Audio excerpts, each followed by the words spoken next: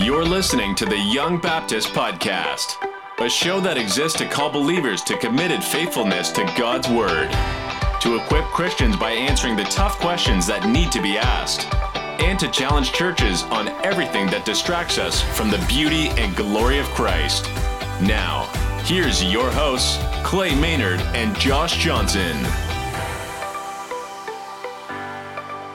Thank you for listening to the Young Baptist Podcast. We strive to bring biblical, meaningful, and practical content to the table each and every episode, and we greatly appreciate you tuning in today. I'm Josh Johnson, and I'm joined by my co-host, Clay Maynard. What's up, Clay? How's it going, Josh? Dude, it's great. It's a good night tonight. I'm having a great day because today we just launched a giveaway for our brand new t-shirt. If you guys haven't seen this, go on our social media or on our website. We now have a store. Swag. We have swag. We have a merchandise store. So go check us out. I mean, by the time you're listening to this giveaway will have been weeks ago, but we're really excited about it. It's a really cool shirt. You get it in multiple colors and sizes. It says the gospel changes everything on the front. It's got our the Young Baptist Podcast on the back. We're really excited about that. That's really cool. Absolutely. Well, it's our honor tonight to have Pastor Kurt Skelly from Fredericksburg, Virginia with us tonight. Kurt, thank you for joining us. Hey guys, I have really been looking forward to our conversation. Thanks for having me on. Absolutely. Thanks for taking the time out of your schedule to be a part of our show. If you wouldn't mind, could you take a moment to introduce yourself to our listeners who may not be familiar with you and your ministry? Sure. Yeah. So I'm the pastor, as you mentioned a moment ago, of a Faith Baptist Church in Fredericksburg, which is located about 1 hour south of Washington, D.C.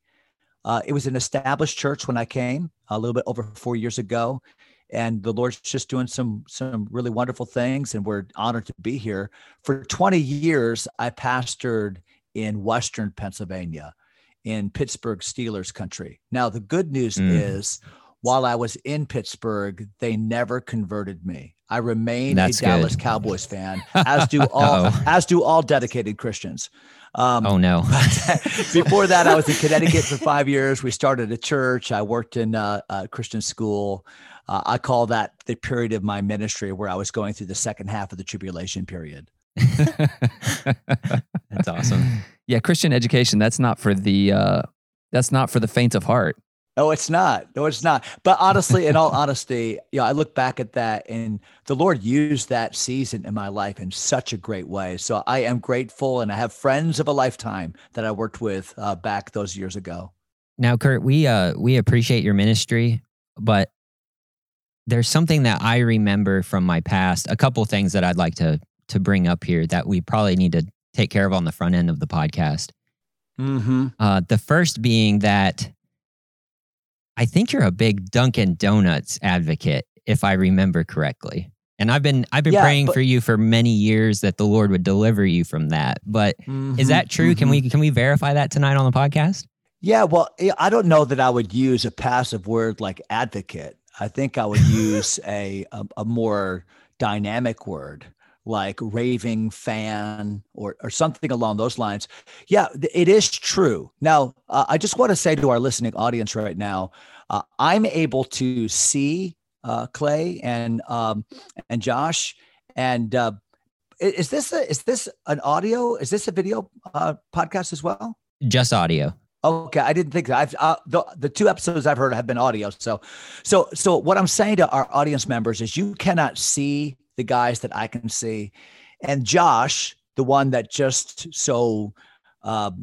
insulted my taste. He has gray hair. Listen to me. He has gray hair, and then he has like a brown beard. I mean, that gives a total new definition to two-faced.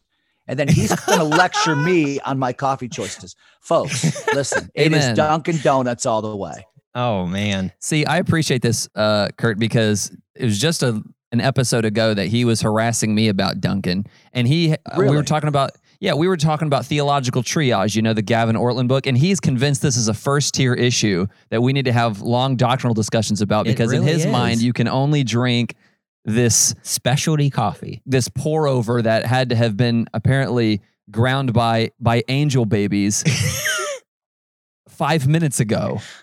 Right, Hey. right. Yeah. The Phariseeism is alive and well in the 21st century, and it manifests itself in the coffee choices of Josh. Oh man, well, Come on. as Martin Luther said, "Here I stand, I can do no other." No, I am a Dunkin' Donuts fan, though, so guilty as charged. My second question for you, though, much less serious.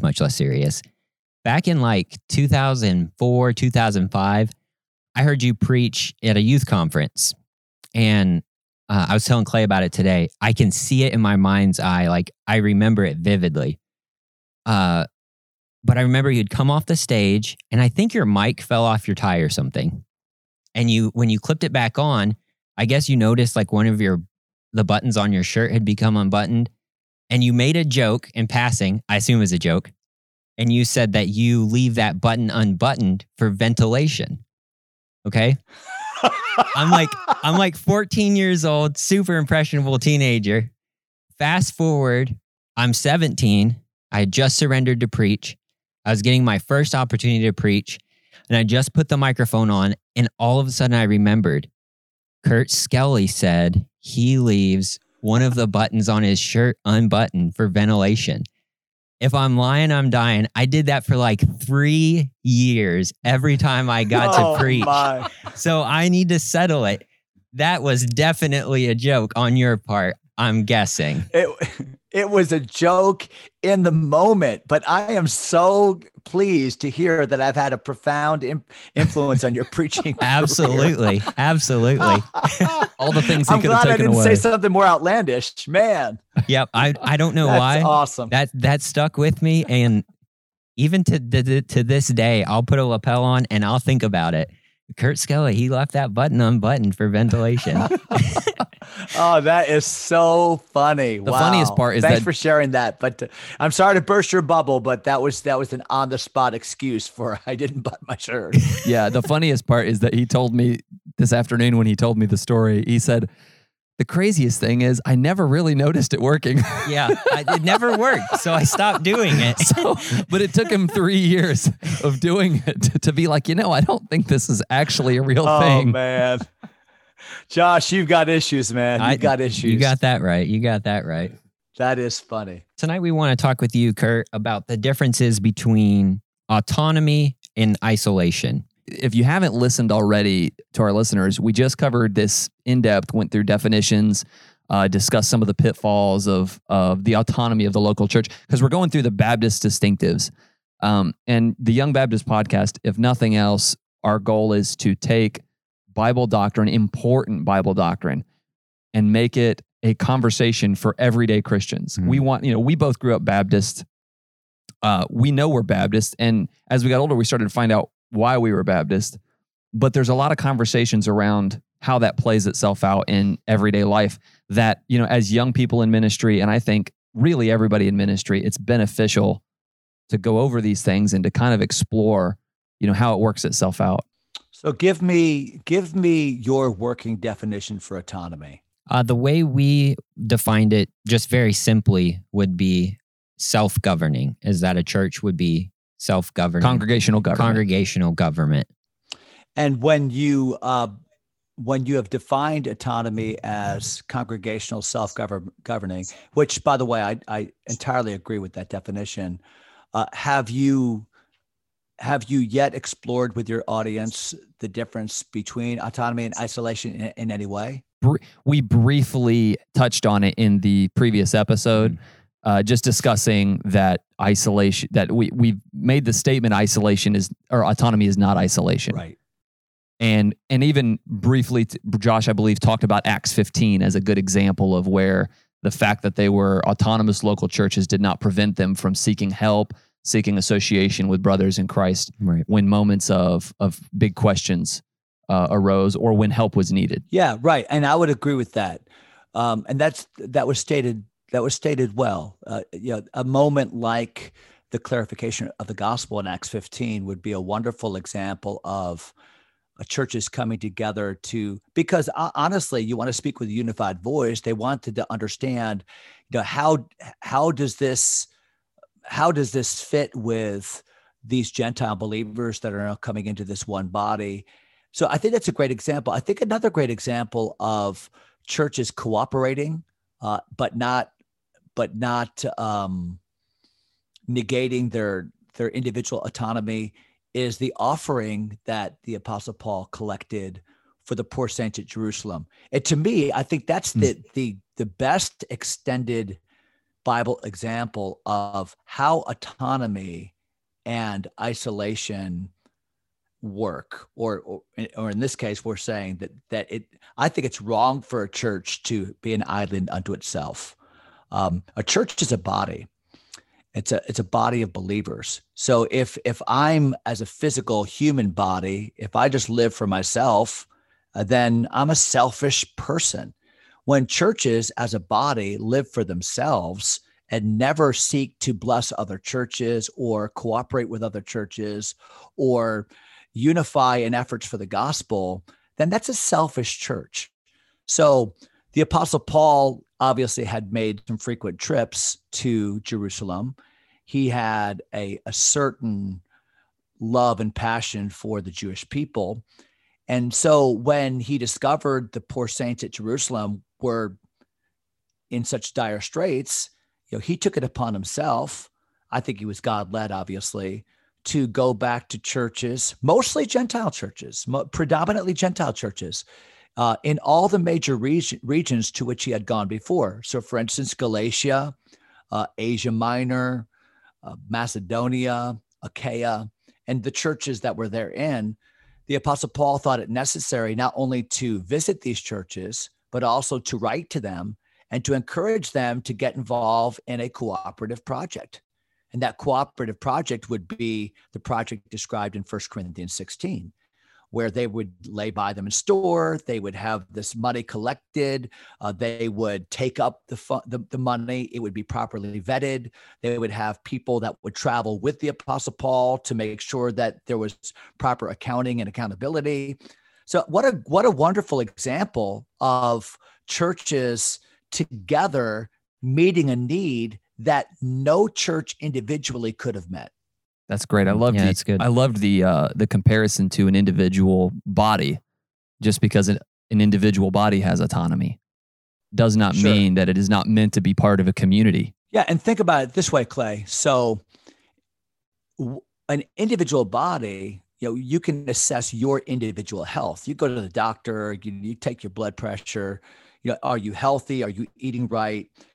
But what is the purpose of a healthy body? So when my body is healthy, I don't need other bodies to help me. I don't need somebody helping me up the stairs. I don't need somebody, helping me carry things. If I'm strong and healthy, I can care for myself. But that strength and health has a purpose. And the purpose of strength and health is that my body then could help other bodies. Yes. So what did Paul say in Ephesians 4? He said, when the body is healthy, then the members of that body supply every need. So when a church is healthy, we don't need outside help. But that doesn't mean that we are not in that healthy state, not supposed to help and bless others. Wow, that's good. Why do you think it is that we usually, maybe not usually, but there are moments when we just default to that being an island unto ourselves as a church, especially when we can so easily see needs all around us in different places? I think some of it is what we already touched on, and that is just selfishness. Sometimes we're selfish and we only see legitimate needs as being needs that would have an immediate perceptible benefit to me. So I'm going to build the new building on my property, or we're going to buy a new van for our ministry, or we're going to, and I understand we have to make investments in our own bodies, investments in our own ministries. But I think one of the reasons that we do that to the exclusion of helping others is just because we're selfish. I think another reason sometimes that we celebrate autonomy to the point of isolationism is because we fear cooperation, because in cooperating with others, it almost puts us on a place where we're not as in control. There's other churches and other pastors, and we love to be human beings. Carnality loves to be in control. So sometimes I think we're isolationists because we can control it. It's like why people don't want people to come to their house. It's why people want to live by themselves, because I know where all my stuff is and I don't want you to mess it up, right? So I think fear and selfishness are two prime reasons. Yeah, I guess it sounds, from what you're saying, it reminds me of somebody in a church, in a local body who doesn't give. It's the same reasoning. It's that I don't trust the church to handle my resources properly. Ultimately, I don't trust God to give this offering to him and allow him to hold individuals accountable and to hold collective bodies accountable. Similarly, a church can do the same thing. And instead of giving generously and trusting God, to see to the stewardship of those things as a part of the body of Christ, we're, like you said, too controlling and wanting to just hoard the resources that we, to the degree God's blessed us above what we need. We just tend to hoard it because we think, well, how could I trust anybody else to do as good of a job as I would do with it? And it really comes down to not trusting God, that he will see to his will being done with it. No, that's a great point, Clay. And I would say this, were it not for the mutual help of the New Testament churches, the symbiosis that existed in the first century, we wouldn't even be here. So I think about things as simple as Paul goes to Thessalonica, the chief city of Macedonia. He really has the desire to see, gospel roots begin to develop in that city, but he doesn't want to charge these new Christians. He doesn't want to teach on giving right away. So how did the Apostle Paul pay his bills? How did he buy his food, pay his rent? Well, the church at Philippi sent once and again unto his necessity. So he was there for just a short period of time. So were it not for a mature church like Philippi understanding the Apostle Paul's heart and ministry in Thessalonica, that church would not have had the start that she had. And that's all throughout the New Testament. The symbiotic attitude that churches had toward each other really was they saw the bigger cause. And these churches were dissimilar. The church at Corinth was a gifted church that struggled in areas like the abuse of spiritual gifts. And the church at Philippi was a more poor church that was more mature in a number of different areas. But the fact that they struggled in different areas and maybe had a different look because they were in a different place did not preclude them from working with each other. Yeah, that's interesting too, because it points to not only does it not threaten autonomy for you to work with other churches, it doesn't threaten your autonomy to work with other churches and other Christians who aren't exactly like you in every way. And it really encourages us to broaden our horizons, to not, like you're saying, to not exclude people on unwarranted bases, but realize that the need out there is great, and where the gospel is going forward and where God's work is being done, we should find ways to be generous across as many lines as we can, to help other believers who, like you said, may or may not do things exactly or look exactly like we do. It's a great template because the emphasis in each one of those churches was the gospel and sound doctrine. And the Apostle Paul emphasized that to Corinth. He emphasized that to Thessalonica, to Philippi, to Ephesus. You name the city, he emphasized it. And so we need to find our commonality around the unchanging things and not constantly looking for the reasons why we're different or why we could potentially separate. Sure. Yeah, absolutely. You were talking about that symbiosis between those churches, and we, in our previous episode, we were talking about congregational authority. To be clear, we're obvious like that Jesus is the head of the church. Christ is the head of the church. But when we talk about congregational leadership, we're talking about the human element, where we find the human authority, which we know from Scripture. Christ, the Apostle Paul, and in other passages, it points to that body of believers assembled as having the Spirit of Christ within them, the Spirit of God and the Word. Knowing that human authority comes from within, there's other passages in the New Testament where it talks about, like, for example, in 1 Timothy 3, when it talks about pastors and elders being blameless and of being of good report with people that are without. Would you say that indicates a human accountability outside the church, or at least to some degree, let's call it a testimony responsibility to those without the church? And to what degree does a church need to realize they have a responsibility to people, even though their spiritual authority comes from within? They do owe something to the community at large. And then if you don't mind, if I could belabor this just a moment, what responsibility does a church have to weigh in on those kinds of things? Because that's a really difficult balance, I feel like, to strike. Yeah, that's a really insightful question. And I don't think it's one that we consider nearly as much as we should. So the short answer is both. To whom is a pastor accountable as far as his testimony? Well, obviously he's accountable to his church family. And I don't know that anybody would disagree with that, but he's also accountable to the community at large for a testimony. Now, he doesn't answer to the community for his doctrinal stance. They might not even understand that doctrine, but there's a certain level of morality that even the unsaved world understands, like pay your bills. Right. Like, don't be crazy angry about every little thing. Like, don't work embezzle hard. don't embezzle millions of dollars. Yeah, don't embezzle millions of dollars. Don't have a relation. Don't have a reputation of being a womanizer. I mean, even though the world might have lower standards when it comes to sexual liberties, they still understand that these are tenets of the faith that they hold us to. So a pastor needs to be blameless in all of these areas. He needs to have a reputation that he's not sinless. We know the difference between the words, but he ought to be blameless.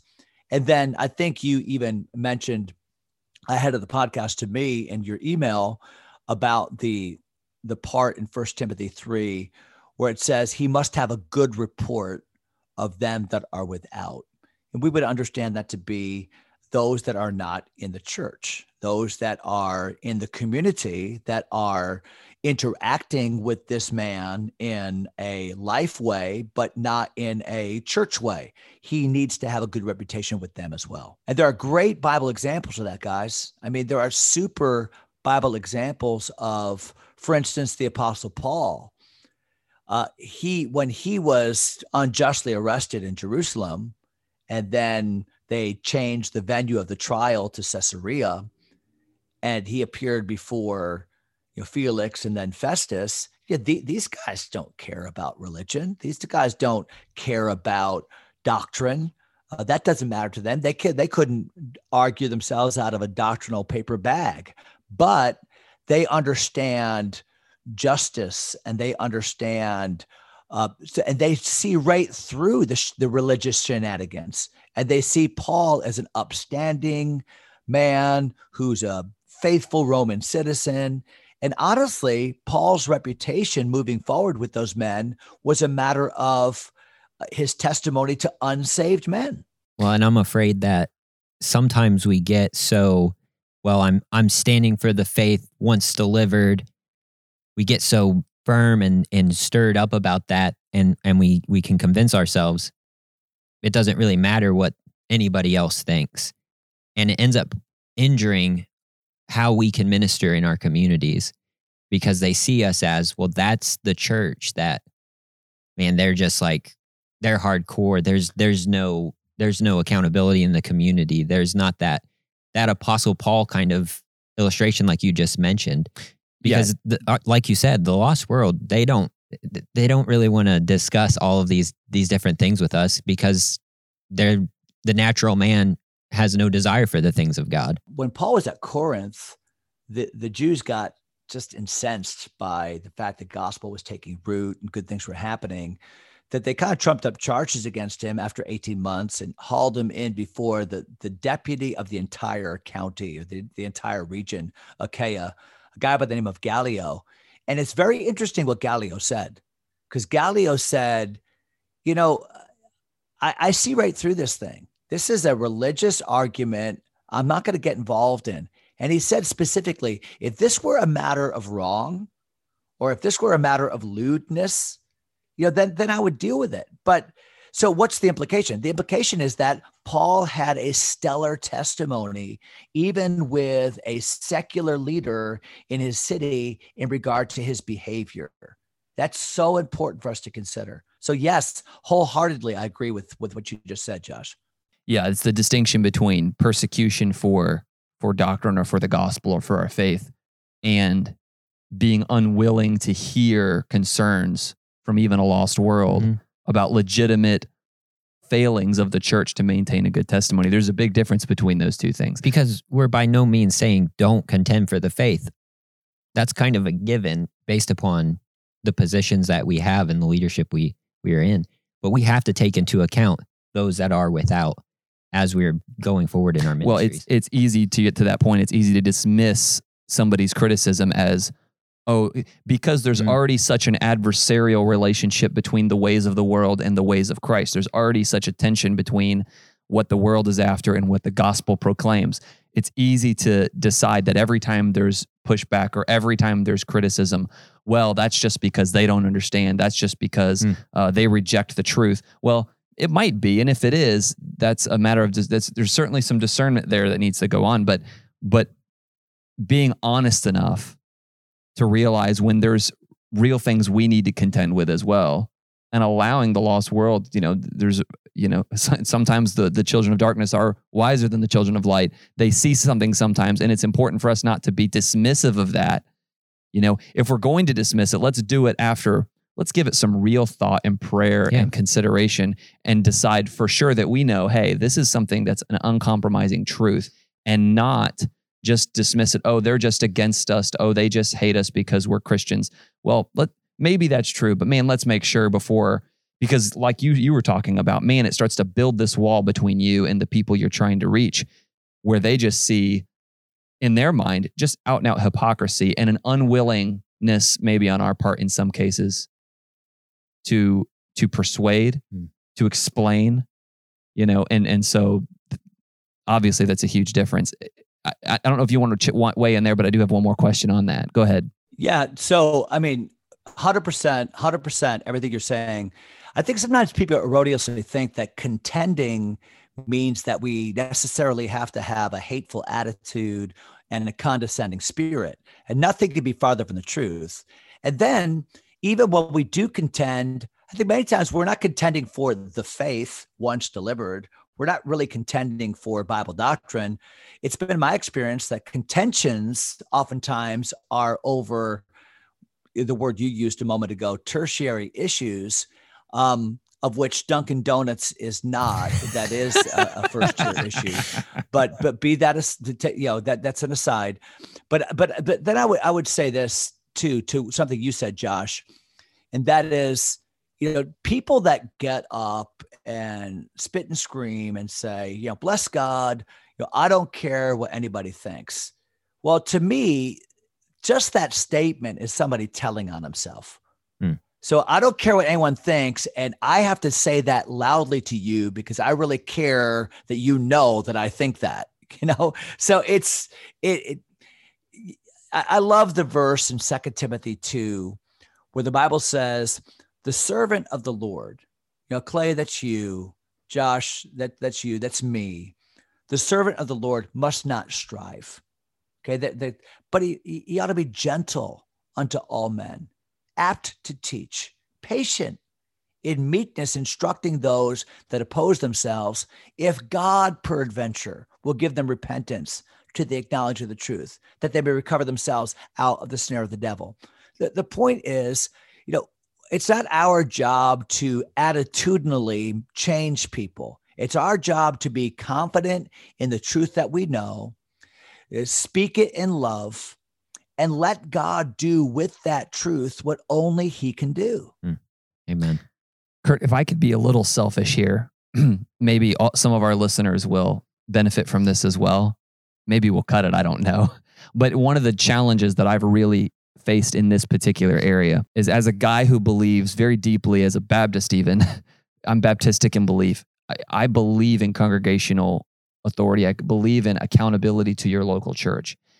And yet we live in a time where there's so much scandal and there's so much criticism of established institutions. And the more information that's disseminated because of the age of technology, the more information there is available, it seems like more and more of it is legitimate. More and more of the world's criticism, more and more of accusations, many of them false, but many of them not false. What responsibility does a church have? Do leaders have, church leaders, do even congregations have, to speak clearly on, let's say, the church body as a whole, not necessarily our congregation, but to speak on where we stand on very important issues and to address some of the concerns that the world is seeing? Because at the risk of just looking like hypocrites who hide in silence when it's, we've been very loud, let's say, when it was Hollywood or when it was Washington, D.C., would we be quiet now when it's somebody who bears the same label as we do? What responsibility does a church have in that area, and how does one strike that balance? Yeah, I think the responsibility, it's a great question. I think the responsibility is twofold. I think, number one, the church has an internal responsibility to deal with sin. Yeah, that's a 1 Corinthians 5 issue where the Apostle Paul was incredulous that this church had not dealt with this sexual sin in their body, and were actually celebrating the fact that they had this radical grace and they were going to just let this guy do his thing. And Paul specifically said, and what you've done is you've just trashed the testimony of Christ to an onlooking world. So there's an internal responsibility. And I would say to every church leader who's listening to this podcast right now is, let's redouble our commitment to dealing with the issues in our own church. So I would say that's first. Secondly, as we view the church as a body, so as an individual unit, then I think churches have a responsibility to hold other churches accountable of like faith and practice. So I read something, and I appreciate what you said a moment ago about being Baptist. I'm Baptist. I don't. That's not the first adjective I use to describe myself, but it's one. Amen. I agree with that. And I read a tweet today from Albert Mohler, and of course the Southern Baptist convention. And I'm not Southern Baptist, but there's some really good guys there and some good solid churches. And in his tweet, he talked about the disfellowship of two churches because they harbored sexual predators and were unwilling to deal with them. So here's a situation where, and I'm not so sure if I agree with your convention making this choice, and that's not the point. The point is the other churches were willing to call out another church for the benefit of the testimony of Christ. And when and how to do that, I don't know that I could answer that question definitively. I think that's where individual soul liberty comes in. Yeah, maybe a case-by-case discernment thing there. That's it. Yeah. And Peter did say that judgment must begin at the house of God. Right. And so unless we're willing to look inward first and to say grace over our own mess, then any condemnation of sin in society just becomes hollow. Yeah, man, I really appreciate that. That's because that's something that I can only say I've personally struggled with, because the age of information has exploded this. We can cut all this out. I'm just babbling now, but no, I wouldn't cut it out. I wouldn't cut it out, because I think it's important for people to hear this. There's nothing that we're saying that, I have some guys that are considerably right of me and their applications and their preferences, and I love them very dearly. And I have many friends that have applications and preferences that would be to the left of me. I'm really concerned about their love for Jesus, their commitment to the gospel, and their desire to faithfully preach God's word. But I don't know of any one of my friends, either to the right of me or the left of me, that would disagree with the fact that we need to hold ourselves accountable. And then as units, church units, we need to be willing to hold each other accountable. So and if that offends somebody, then they just got to be offended, because we need that message. Right? Yeah, we're all a part of the vine. And that pruning is a part of that process, and that discipline is a part of that process. Mm-hmm. And I really appreciate what you've said. I know that, maybe in a renewed way, this generation has to face this because of technology. I think it was probably true not so long ago that, you might be a small church in a small town and not hear anything about what's going on outside of your little area, or within maybe a few little churches that you were aware of, or preachers you knew. But man, in this day and age, it's you're being almost called on regularly to weigh in, or to speak, or to and so having that discernment, like you said, looking inward first, trusting what the Word of God teaches on, hey, 1 Corinthians is in the Bible for a reason. We need to be reading it because we're more and more ministering in Corinth mm-hmm. as time goes on. And so those things, that's something churches have to be really fresh on, really, really believing God's word on, and trusting God, and asking for discernment. And to your point, being willing to hear brothers and sisters like a Paul, I know he was the apostle in this case, but somebody who would be willing to speak to you in love and say, you have to do something different here. And being willing, I'm not so isolationist, right? Ultimately the human authorities within the church to do something about it, but being willing to hear people as they express those concerns. Yeah, and the danger, of course, is you don't want to be like the Baptist National Enquirer, and you're just looking for, scam, and you're looking for every misstep that everybody ever makes, and that's kind of the nature of your ministry. You don't want to do that, and you want to be careful too that you don't answer a matter before you hear it. So sometimes what I'll say to our church is this. Hey, church family, boy, there's been some disappointing news. Like, for instance, I'll talk about, because it's public, this Ravi Zacharias thing, mm-hmm. Which really gave Christianity a black eye. Now, did Ravi Zacharias say some great things in his lifetime? Sure, he did. The truth is the truth, whether, a polished preacher says it or Balaam's donkey says it. The truth is the truth. That's right. Yeah. But I think it's important that we, as a larger Christian community, publicly say, hey, we repudiate that kind of behavior. And that is not consistent with the body of truth that Ravi claimed to believe. And so I think what that does is it settles Christians that are in the church that have question marks about their own, like, man, is anybody real anymore? Because there's that. But then it also sends a message to, you guys started the podcast with this, it sends a message to your outlying community. Oh, that church is telling on itself, because they do lump us all in the same basket. So no, I agree. It's such a great practice too, in light of something like that. Back to your point about looking within, revelations like Ravi Zacharias or some other thing like that, where the world is watching, where all of these churches are now wrestling with what they believe, what they thought, and looking, but the first step being, hey, what can we do better in this area? How can we be more holy? How can we be more in tune with Scripture? And how can we do a better job to hold our brothers and sisters, help hold each other accountable in discipleship? No, that's good. And I think two things to keep in mind too. Anytime you quote unquote call out a ministry or call out a pastor, I mean, the Apostle Paul did that. Hey, Demas forsook me. Alexander the coppersmith did me much evil.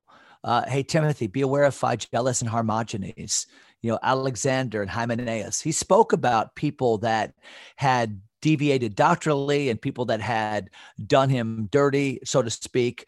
But Paul was also very careful to include in those condemnations, hey, that they may learn not to blaspheme. So even in the calling out, and even in sometimes the necessary confrontation, our heart should be, man, we want everyone to be remediated. This church that's going through scandal, or this pastor that fell, listen, we don't justify it. And if it happened in our ranks or anyone else's ranks, sin is sin. But what is our heart? Our heart shouldn't be to one up somebody or to just spread scandal. Our heart ought to be, man, we want them to get right.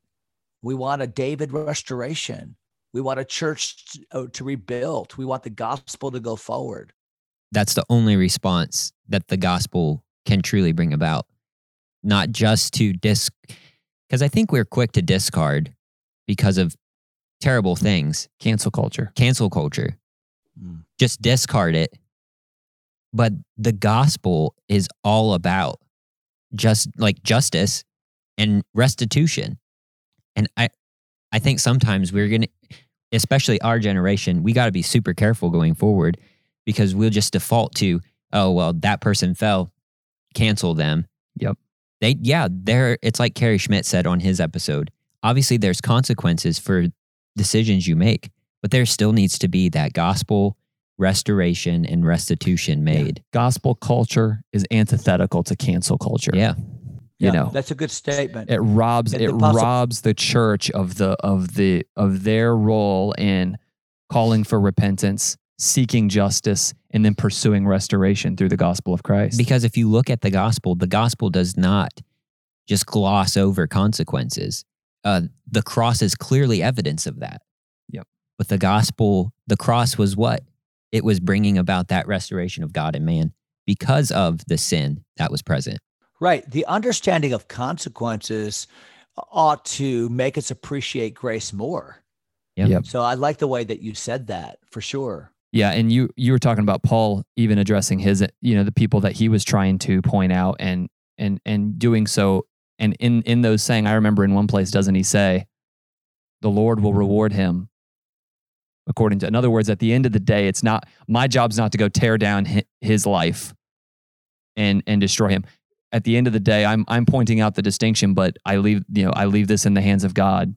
Yeah, it's a wonderful example of communication between churches, because here's Paul in Rome, so obviously centered at that point out of the Church of Rome. Here's Timothy in Ephesus. Paul's writing his last letter, and he says, Alexander the coppersmith did me much evil. The Lord reward him according to his works. But then he said this, of whom be thou aware also, for he hath greatly withstood our words. So what a great template for us. So what did he do? He said, Timothy, this guy did me wrong, and it hurt. And I just want to give you a heads up. Okay, he's coming your way.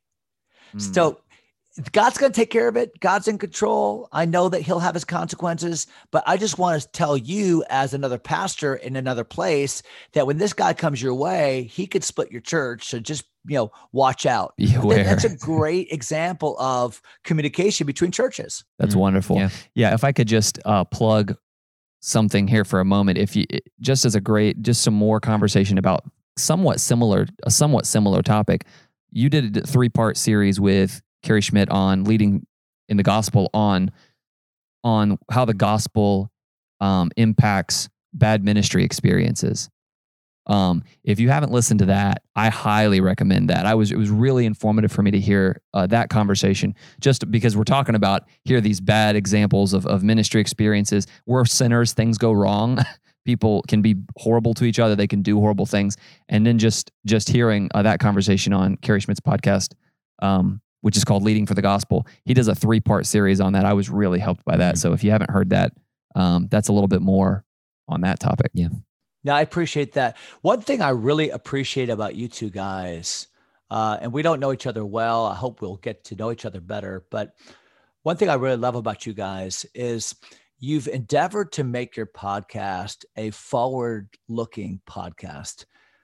I think it's dangerous when ministry becomes driving by the rearview mirror, because the only time people look in a rearview mirror for extended periods of time is when they're driving backwards, and we don't want to drive backwards in life. Right. Or when they're putting on makeup. And so we don't want to do. So to me, it's like, look out the windshield. It's not to say that we never check our rearview mirror and consider things in the past. It's not to say that we never look at our side view mirror. I think those are good balance checks in our life, but don't spend your life looking in the rearview mirror at how people have hurt you.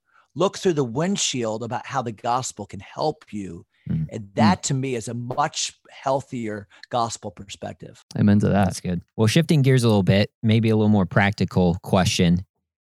What's a healthy biblical approach for churches to cooperate and learn from each other without compromising their integrity and allowing those external influences to dominate the church? I feel like we've kind of got into this a little bit, but maybe we could expound upon it some more. Like, what are some practical ways that could play itself out? I think there's a couple different ways to look at that.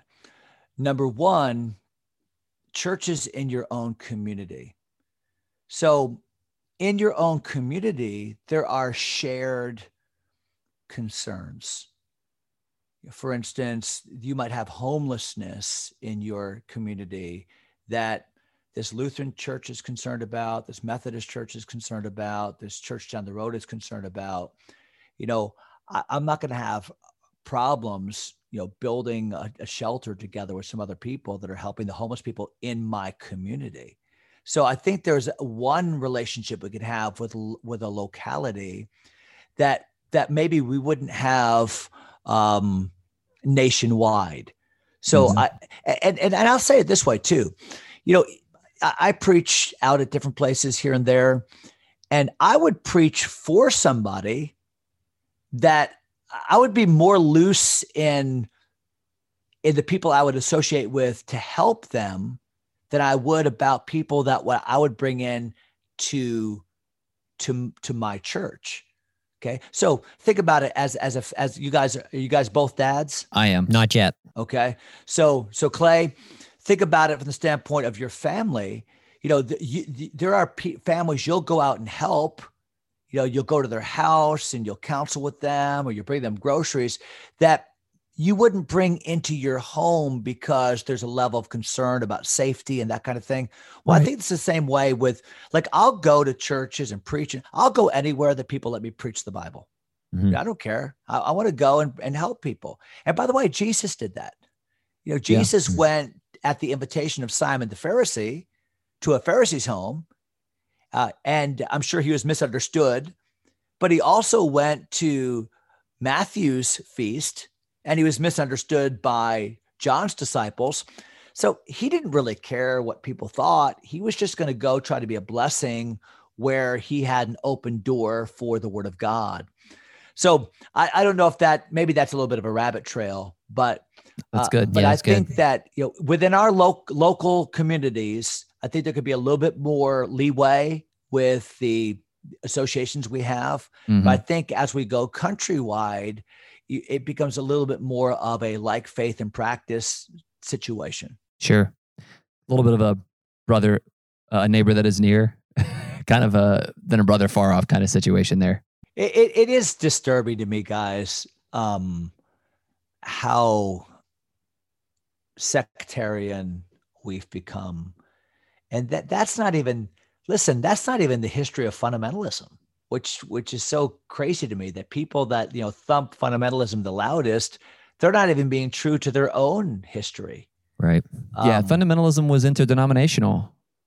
It was interdenominational. At its origin. Yeah. Jerry Falwell Super Conference.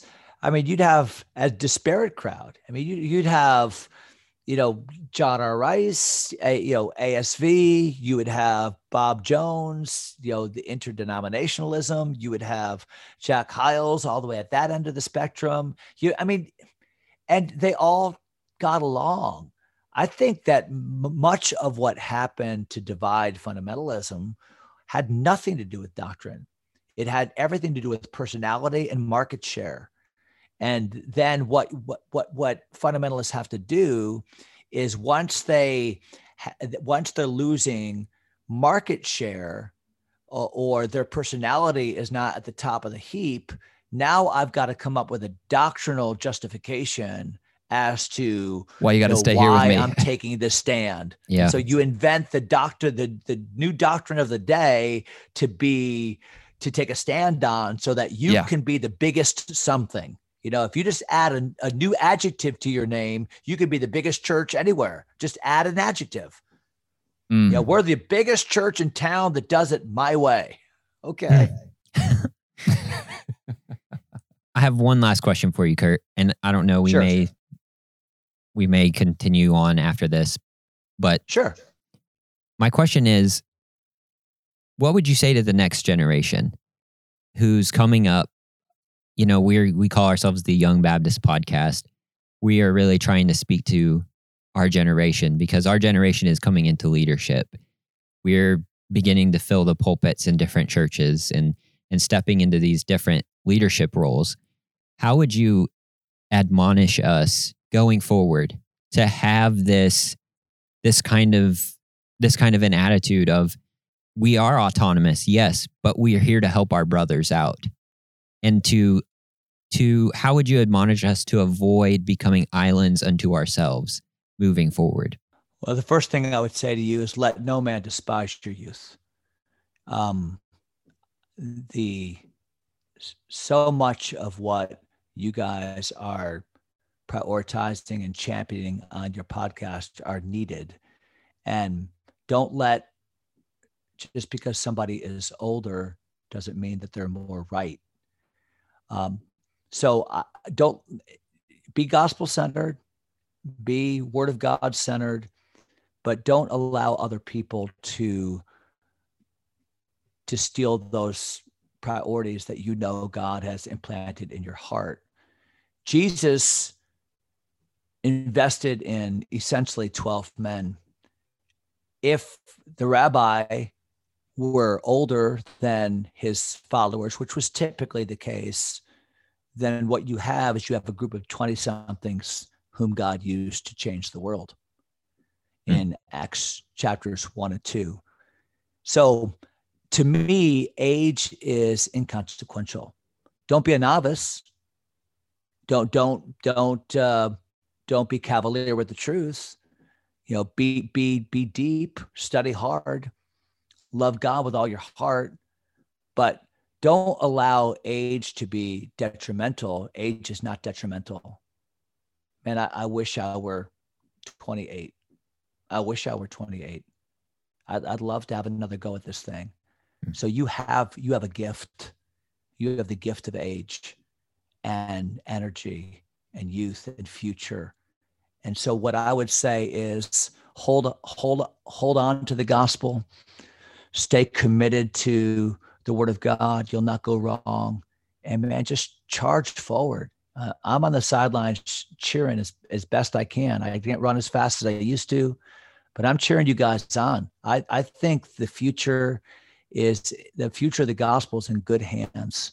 I love the priorities that you guys embrace. I love the innovative ways by which you're employing technology and getting the gospel to spaces that it's never been. So my bottom line advice would be stay encouraged. Let the naysayers be the naysayers. Stay prioritize, keep on looking out the windshield, and let God use you in a great way. Man, thank you so much for that, Kurt. And I know to our listeners as well, thank you so much for that. I think that's a great way to end it. Josh, that is Duncan-infused wisdom right there. I had to come back to that one guys, last time. Are you ready for this? Look it. There it is. He is showing us on the screen a Duncan cup right now. I am representing. Yeah. Well, let's have a quick word of prayer for Pastor Skelly, as he has already strayed away from the truth of the gospel.